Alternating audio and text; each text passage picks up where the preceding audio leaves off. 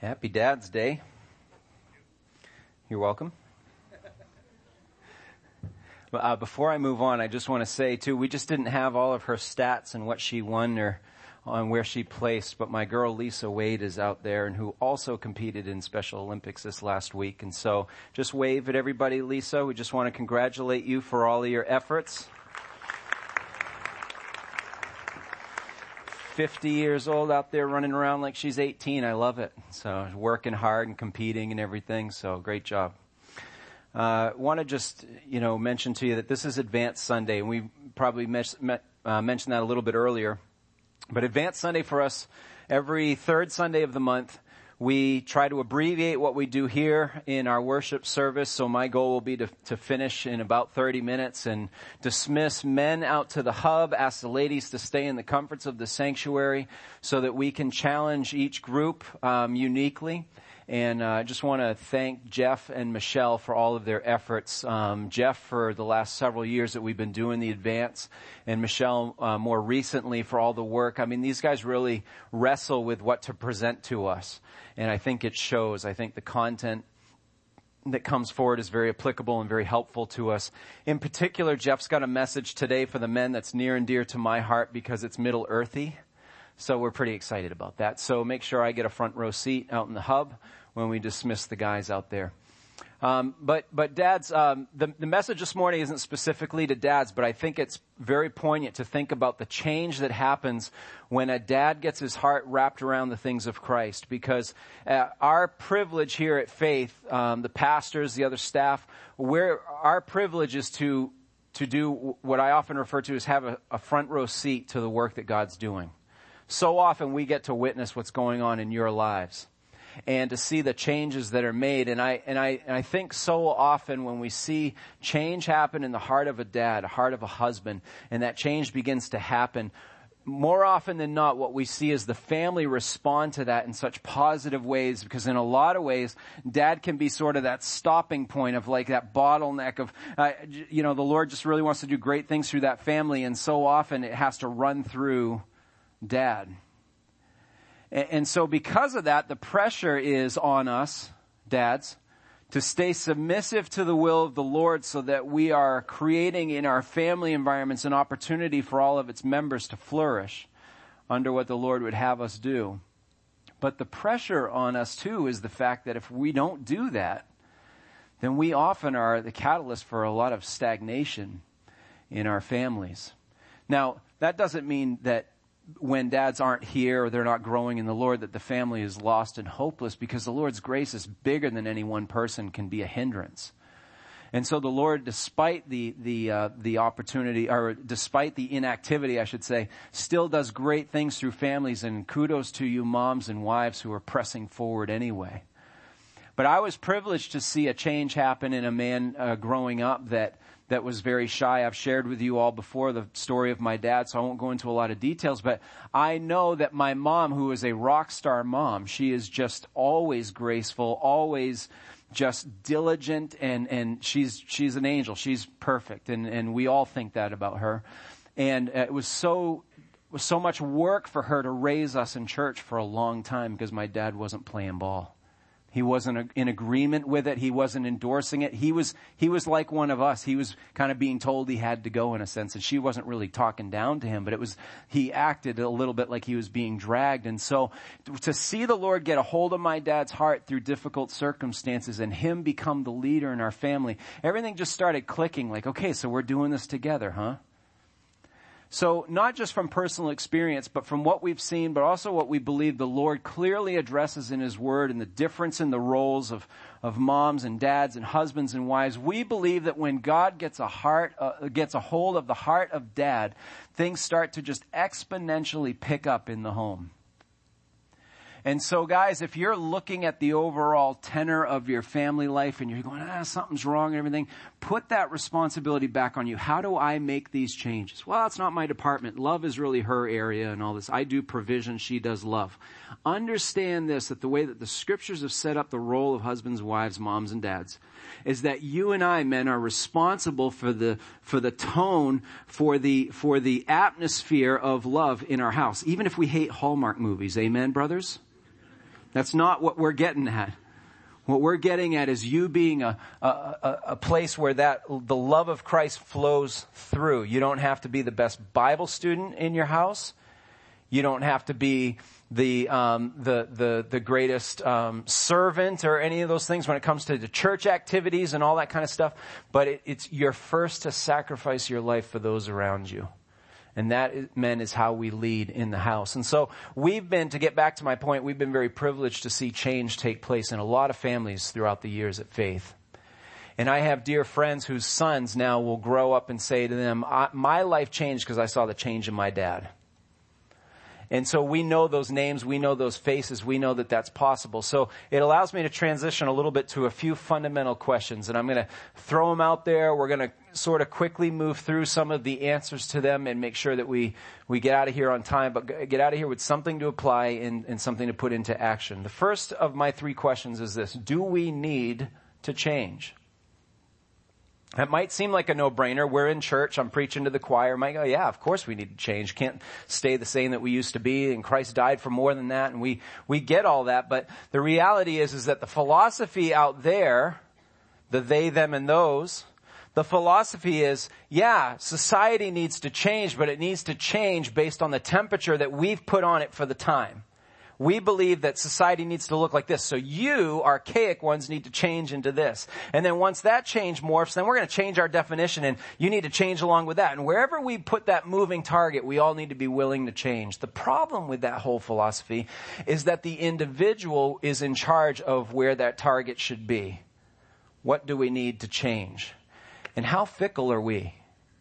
How often do we change our mind as to what we like, what we don't like, what's important for us now versus what was important to us 10 years ago? Can we really be trusted with telling all of society, we as individuals, be trusted telling all of society what they need to change and do? So the quick answer to our question, do we need to change, really is yes, we do. The scriptures are going to prove that for us, but we can't be the interpreters. We can't be the assigners of what that change needs to look like. That belongs to someone who doesn't change. So do we need to change? I believe the answer is yes. So if so, is change even possible? And you might say, well, of course it is. You just said that a lot of people have changed, and that's true. But think about your day to day. Think about the people that are in your life. Think about how you yourself become discouraged and go, I'm really not much different than I was when I started this whole journey. I can't seem to get over my stuff any better today than I used to then. So we start to doubt whether or not change is possible because it hasn't shown up in our life or in the lives of the people that we care about. So it's important to pause and say, instead of just throwing out the Sunday school answer of like, yep, change is possible. God can make it happen. We need to look in the mirror and say, well, if it is possible, then why isn't it happening here? So if change is possible, then my third question is, how does it take place? How does it happen? So we need to search the scriptures to find out some of the answers to these questions. It's no doubt, it's probably one of the biggest overstatements in the world that we are in an information age. The reason why Google is in business is because we need to know stuff, and we need to know stuff now. A funny thing happens to us, though, that when we find the answers we're looking for, we have to run it through a grid. Do we agree with it? Does it go down well? Or are we going to reject it? Even if it happens to be right, we're going to reject it because it disagrees with what I wanted to hear. Right? So if you can Google the answers to life, you have that decision of what pulls up on the screen. Are you going to say, well, okay, that must be the answer, I'm going to move forward with it? Or, I don't really like that, I'm not up to that today. Because we as people can be very subjective. So the information age evidences for us a real craving for knowledge, but the problem that happens is when that knowledge arrives, does it wrestle with our desire to stay free and autonomous? Don't introduce authority into my life. I have no time for it. I'm just trying to figure out my own deal. I don't have time for someone else telling me how to do things.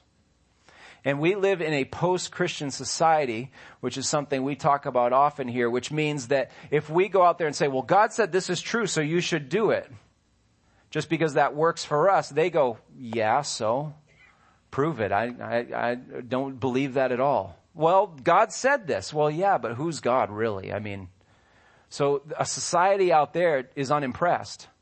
It doesn't mean it makes it less true. It just means it's not hitting home like it used to. So we have to do better than just quoting the things you and I are settled on. And we certainly have to do better than just quoting the things we're settling on, we're set on, and then it not show up in our life anyway. We have to make sure that the things we're willing to stick our necks out and say we believe shows up in our life. And I believe that all of us share a moment in time, a space in our hearts, or to use the overused phrase, the end of the day factor there, where we get in the quietness of who we are and we evaluate whether something is missing or whether we are complete. And I would not venture to guess that 100% of us in this room enjoy that quiet moment and go, you know what? The Lord has given me everything I need. It is well with my soul. Whatever He has coming down the pike is good for me. So I'm just surrendering to it. I'm in the flow of Him. How many of us would love to be able to say that? And yet so often in that quiet moment, in that soul-searching time, we just go, what is missing? I say I believe this, but it doesn't show up this way. What am I supposed to do with this? I'm going to loosely quote, mostly just garner some philosophy here from Gandhi, who most of us would say, I'm not following Gandhi. But just listen to this and tell me how much of this shows up in our world around us, shows up in our search engines, how much of these answers show up in our conversations at the water cooler, if companies still have that. Now it's all bottled water, right, in mini fridges at your desk. But where do these conversations happen in our family gatherings and stuff? Here's what Gandhi would say the answer to life is. He'd say the crying need of our times is the conversion, and I love the fact that word's being used because we're going to talk about this differently, the conversion of self-purification and self-realization. So maybe Gandhi's name's not put on this every time we hear this, but the philosophy, the worldly wisdom out there says, if you just get to that gooey center of who you are and you find out what's going on in there and you just and you embrace that, you take it for all that it is and you settle in your heart, I'm just going to be okay with me. Then now you're on the path to true happiness, true contentment. So in other words, he would say, and many others that parrot him, that if you just embrace you and just get over it already, just accept this is who you are and be okay with it, and be the best version of you could be, somehow you're supposed to find peace in that. I believe the Bible would challenge that notion quite severely. The reason why we're talking about all this is because we need to understand as far as we pursue what makes a church healthy, and we've been doing a series of these messages now for just a short time, that one of the things that we need to really understand as a church, and this isn't just amongst the leadership, but this is its people that call faith their home, that we have to understand what truly happens at conversion. It's getting really murky in churches and out there and everything as to what makes a Christian a Christian, what makes a person a churchgoer, why do they go to church, why does church exist and everything.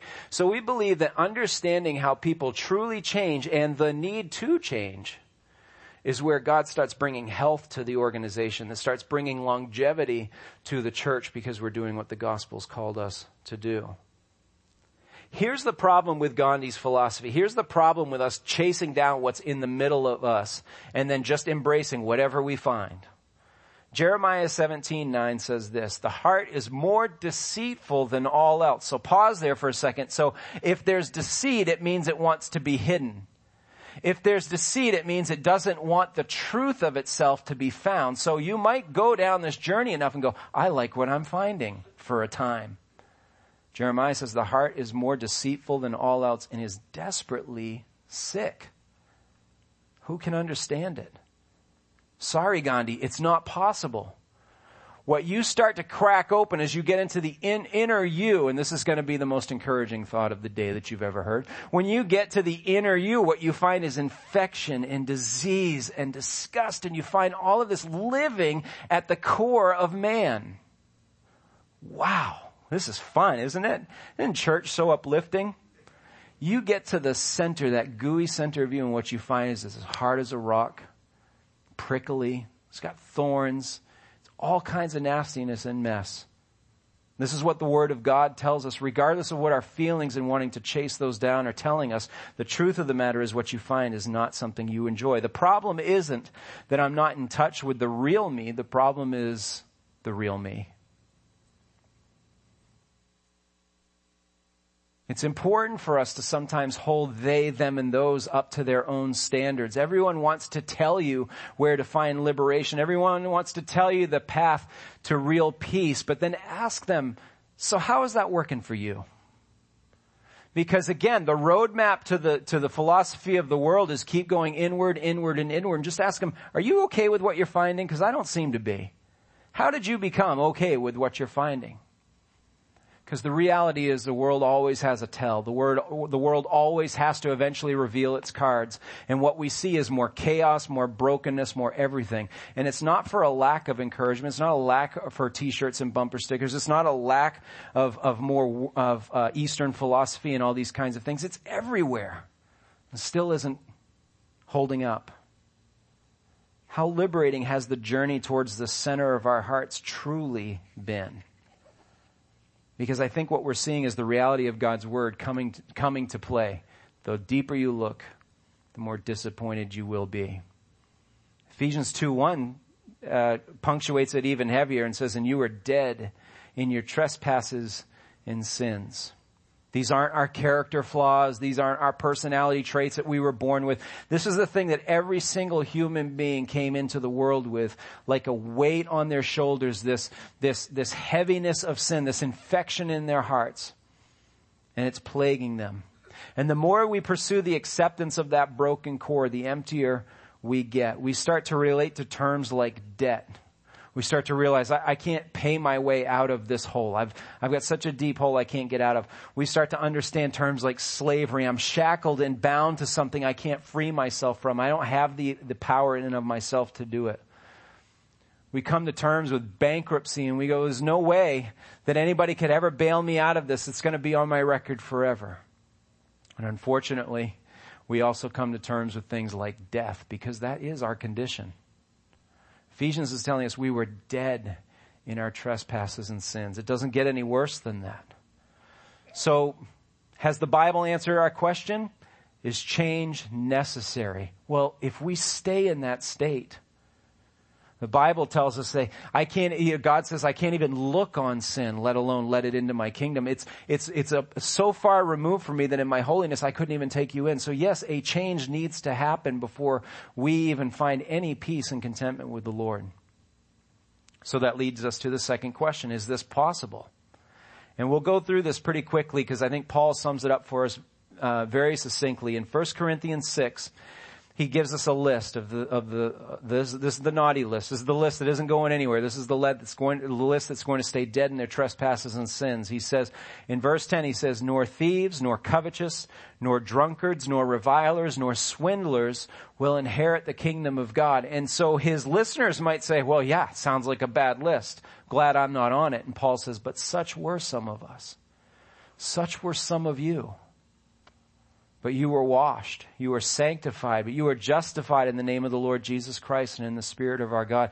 Paul gives us hope with this ugly list by saying, you see all that stuff that we'd be tempted to look at down our nose and say, you don't belong here because we're clean. He says, look at this list and relate to it because we were on that list before the change came. Before the Lord arrested and rescued our hearts. And began that change in us. This was us, is what Paul is saying. So is change possible? Absolutely. You've seen it too.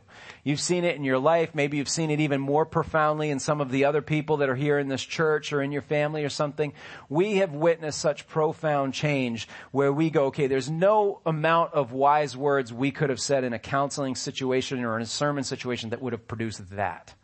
There are times where it's so clearly, so obviously the hand of God that men cannot take credit for it.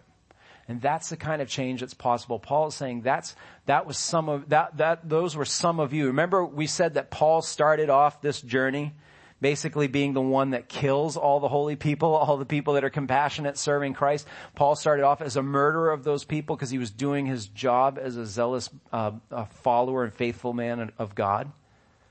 Paul knows this list all too well, all too intimately. Such were some of us, he's saying. But that change is possible. So how does it happen? We're convinced. We get it. We need to change. We know it's possible. So what happens? Well, let's jump another book up with Paul here to the Corinthians in 2 Corinthians chapter 7. What I find really interesting about this is the applicability to our culture today. How sick are we of hearing politicians and other people in the media say, "I'm sorry to those who were offended"? Do you understand? Maybe you've had this beat up for you, but if you haven't thought about that before, think about the smack in the face that statement is. I'm sorry you were so little to take either my words out of context, or you had such thin skin that what I said bothered you. I'm sorry for any negative emotion it may have caused in you that you couldn't handle what I did. It's such an empty apology. It's a sorrow that doesn't produce any action. It basically says, so are we good here? Am I off the hook? There's no remorse in it. There's no change. Imagine if our lives operated that way, if that's all we were getting at home. Hey, said I'm sorry. Don't back the truck of guilt up on me here. But, the reality is we do say this, right? I said I'm sorry. Remember we said before that the philosophy of they, them, and those creeps into the culture of the church? And this is how we're treating our personal relationships. Hey, I said I'm sorry, and I meant it. You saw that little tear roll down my cheek, right, when we were dealing with this? It hurts me too, We want to be relieved. We want to be let off the hook.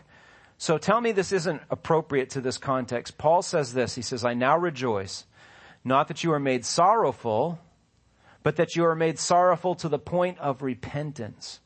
For you are made sorrowful according to the will of God, so that you might not suffer loss in anything through us. For the sorrow that is according to the will of God does something. He's saying it produces a repentance without regret. Wouldn't it be great to not have regrets for the way that we handle the situation, or the way that we changed our mistakes of the past, or how we move forward from the sins that hold us back, as Hebrews tells us? He says this is a sorrow according to the will of God, and that produces a repentance without regret, which leads to salvation. But the sorrow of the world produces death. Because if I'm just sorry for being caught, or I'm just sorry for the way it made you feel, I'm going to have this "so we good here" mindset. So guess who's getting away with it tomorrow? So the sorrow of the world produces death. The sorrow of the righteous, the sorrow that is appropriate to the will of God, produces, what can I do to turn this around? Let me sum it up for you a little bit here theologically. Wayne Grudem is a great theologian and a reputation for just a lovely man and a real humble guy and everything. And I have a hard time skipping over these names without calling out my boss, because Pastor Bill had most of these people that we quote for teachers and professors. And it's kind of nauseating, really, because we have lots of their books on our shelves, and he loves to come in and just every once in a while, not every day, but probably every Tuesday, is it usually? I don't know. And points out, I had him for New Testament, I had him for ethics, I had all these. Yeah, we get it. The book, and I would say this at membership class sometimes, just to show the difference in training here. And I want the Lord to give me credit for admitting this. There was a book produced from the school I went to too. And it's about this thick. And it's called Accounting for Small Churches. And the whole takeaway from that book is how to use multiple accounts out of one checkbook. It's genius. It's brilliant. It's changed the world. All small churches now are just revolutionized and changed over what this guy wrote. Pastor Bill's seminary, books this big all over the place. Yeah, you get what you pay for. Anyway, but I left with no debt, but he'd say the same thing too. So it just drives me crazy. But anyway. Okay, I'm okay. I'm getting better. Here's what Wayne Grudem says, the writer of the really cool book about repentance. He says, repentance is a heartfelt sorrow for sin. So, starting point, we feel bad about it.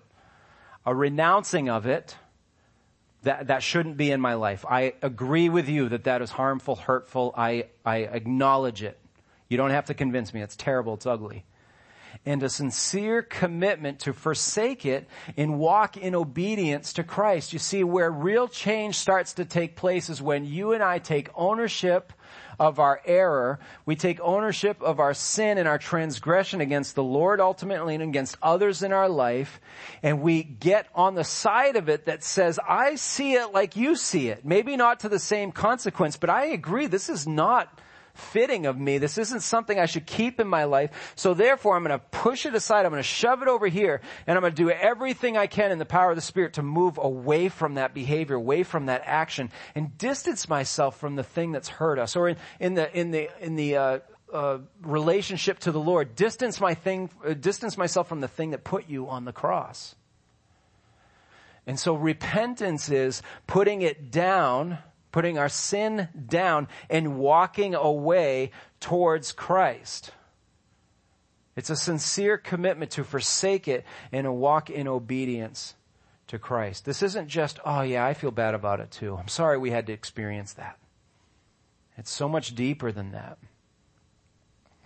It's more than, repentance is more than just what you and I can think of and say, okay, I guess I understand the fundamentals of the gospel. I get it intellectually. So as long as it makes sense to me and I'm not antagonistic to the things of Christ, I might even go to church sometimes. And if you ask me, I might pray before a meal. I get that. It all makes sense. And I kind of keep it all in my place and stuff. But there isn't a lot of change going on there. There isn't a lot of doing the hard work or doing the thing that the Lord's called us to. That mental acceptance is not true repentance. That's why Dr. Grudem sums it up for us as this is a package deal. These things come together. I love how it was illustrated in the 19th century famous London preacher Charles Spurgeon. Many of you have heard of him, but pastors everywhere know about Spurgeon and have read his works and are inspired by them and study them and stuff. Spurgeon, as a famous evangelist and saw thousands of people make these commitments to the Lord, was walking the streets of London and a man was stumbling drunk, gets in his way and he goes, "Hey, I'm one of your converts. I know you." He goes, "You must be one of my converts because you're not the Lord's." You see, Spurgeon understood that people can react intellectually. I agree with what that guy's saying, or it moved me in an emotional way. So I'm going to say the words. I'm going to say I'm in the faith. I'm going to say I'm going to follow Jesus. But if I don't back it up with any of my actions, I'm just one of the preacher's converts. I'm not the Lord's. And that's what Spurgeon is getting across for us here.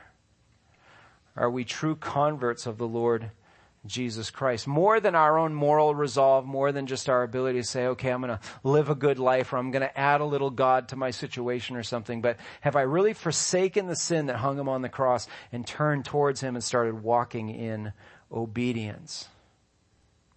All of our efforts to try to impress others or try to impress God, Isaiah 64 shoots down for us and says, for all of us have become like one who is unclean. And all of our righteous deeds are like a filthy garment, and all of us wither like a leaf. And our iniquities, like the wind, take us away. If I'm guilty of just making a mental, quote-unquote, conversion, and just agreeing with the terms there and saying, oh, I can subscribe to that. Yeah, I'm good. Then what ends up happening is as the stuff in my life starts rearing its ugly head and I start getting uncomfortable, I start doubting whether or not I really belong to the Lord, because my mental, making sense of all of this mentally doesn't hold up, because what I'm experiencing is something much heavier than I can wrap my brain around. So a decision-only conversion isn't a real conversion at all. It lacks faith. I haven't practiced stepping forward. I haven't practiced sacrificing more of my life over to the Lord. On the other hand, the person that's totally willing to do all the works, they're kind of like, just like, I'm just going to dive in and do all these good things. I'm doing this action-oriented salvation, and they haven't thought through all that God's done for them. They sometimes minimize the work that's going on, and they turn into a works-only kind of salvation, which is a false conversion too. I need to keep trying to impress God. I need to keep working harder, and then he'll be in favor with me. It's never going to happen according to Isaiah 64. Change happens when mental acceptance meets the surrender of the will. I'm going to continue to quote Wayne Grudem here for a second. He says, conversion is a single action. Pause there for a second. It's a single action. It isn't one of these progressive, like I'm going to drop one thing and slowly, gradually move over. He says that conversion is a single action of turning from our sin in repentance and turning to Christ in faith. Now, our experience makes us doubt that that's even possible, because we get that pull back to our weight, back to our sin. Why can't I just discard it and be free from it and move on? Well, because we're still walking around in this bag of bones that is infected at our core with sin. And Christ said, I will release you from that weight when you meet me in glory. But while you're on this earth, you have more to learn, more to suffer through, more consequence on this earth for that. But I have released the ultimate and eternal penalty from your sin. So yeah, you're going to carry that weight with you. You're going to drag it. But as you move more towards me, your burden gets lighter. Jesus even said that if you take my workload upon you and learn from me, you will find rest for your souls, because the work that I give you is much lighter than the baggage you've been carrying around. So true conversion is the beginning of change. True repentance is the beginning of change, and God does the work. This is the part we can wrap our head around and we can put action to, because God changes us at the core of who we are. Because our infection is worse, the deeper into the chewy, warm center we get, the little nougat there. You guys know what nougat is? Nougat's one of the great creations in life. If you don't know nougat, you need to eat some candy bars this afternoon. I know, I was just getting ready to land the punch, right? And I'm talking about candy bars. I just need to make sure you're still with me. You get to that warm center, which we think is going to provide us all the joy and peace and understanding. But instead, what we find is infection and thorns and disease and all of this. God says, that's where I show up. That's the part that I rescue. And in Ezekiel, through his prophet, he says, I will give them one heart. I will put a new spirit within them. I will take the heart of stone out of their flesh and give them a heart of flesh. That hard, nasty middle, I'll start massaging. I'll replace it. I'll remove it, and I'll give them the thing that actually moves and is pliable, because now they have a heart after me. So God does that on the inside of us. We say, Lord, you're right. I need to give you my life. I need to receive your payment for my sin. Come in, move in, take over, take control, be Lord of my life. And then the heart starts softening and things start to change. Our thinking begins to change. Paul illustrates this in Philippians 2. He says, have this attitude, which for us would actually be a mental thing. This is thinking. This is a mindset. Make this decision in yourselves, which was also in Christ Jesus, who, although he existed in the form of God, did not regard equality with God a thing to be grasped. Jesus' mindset was, I'm going to put aside all of the worship and the adoration that I so rightly deserve because I'm the King of Kings and Lord of Lords. I'm going to put that aside to take on the burden of something else. And so this mindset becomes, as God gets a hold of our hearts, we start realizing this life isn't for me. This isn't about me. I don't need to find new ways to make sure I'm happy with my life. I need to find out what's going on somewhere else. And Paul rounds it out for us in verse 7. He says, instead, what Jesus did is he emptied himself. And that is what you think it means. When you feel emptied and spent and drained, I've got no more. Imagine the Son of God saying that. He literally gave his all. He emptied himself, taking the form of a bondservant and being made in the likeness of men. His mindset was, so we also know from the scriptures, that for the joy that was set before him, he endured the cross. Why? Because he changed his mindset. He was thinking, I am not here to be just flat out worshiped and celebrated all the time. I've come to accomplish a mission for my Father. I've come to lay my life down. Scripture says that in due time, God will exalt him. He will receive that worship and he'll receive that adoration, because for the moment, for the joy that was set before him, he laid his life down and endured it. So how does real change happen? When you and I open our lives up, open our hardened hearts up to the Lord, he comes in, he starts softening that up. He changes how we think about the things that we see now, the people that we come in contact with. And he says, now, therefore, that you see them differently, find a way to serve them. Find a way to lay your life down. And this is what we've been saying to our dads. This is what we've been saying to our husbands. If it starts with you in the house, you don't have to know all the verses. You don't have to know all the theology and stuff. If your wife's better at that than you or something, then so be it. But be the first to lay your life down and others will follow. We believe that. And if they don't, because it's not foolproof, not all 100% of the families that experience this, then it becomes a problem with all the others before God, because you're no longer the bottleneck. You've now surrendered them to the Lord and said, now, Lord, you do with them what you will. My job is to be here to sacrifice for them. That's where true conversion takes place. That's where real change happens. And that's why we as a church want to stay true to our understanding of what the Bible says about these things. Would you stand and join me? We're going to pray. And then I'm just going to ask everybody to kind of know your spots and get there as quickly as possible. And guys, especially, please make your way into the hub because we got lots of standing room out there. So make your way into the hub and take seats. You don't worry about it being selfish and like undoing what I just preached about. That's not the point. You're helping us out if you move in. So please do that for us. Lord, we thank you, God, so much for all the blessings that you give us, more than we deserve. Lord, when we sing a song like It Is Well and we do a catalog of the things in our life that we're not happy with, the things we're not pleased with, all we have to do is understand that in you our eternity is set. So no matter what happens to us in this earth, we're already getting more than we deserve. Lord, because you've given us freedom for our souls, and because of that, everything else is well with us. Give us the faith to believe these things. Lord, we can say them. We just want to live it out. We want to practice it. So give us the faith, Lord, to do that. In your name we pray. Amen.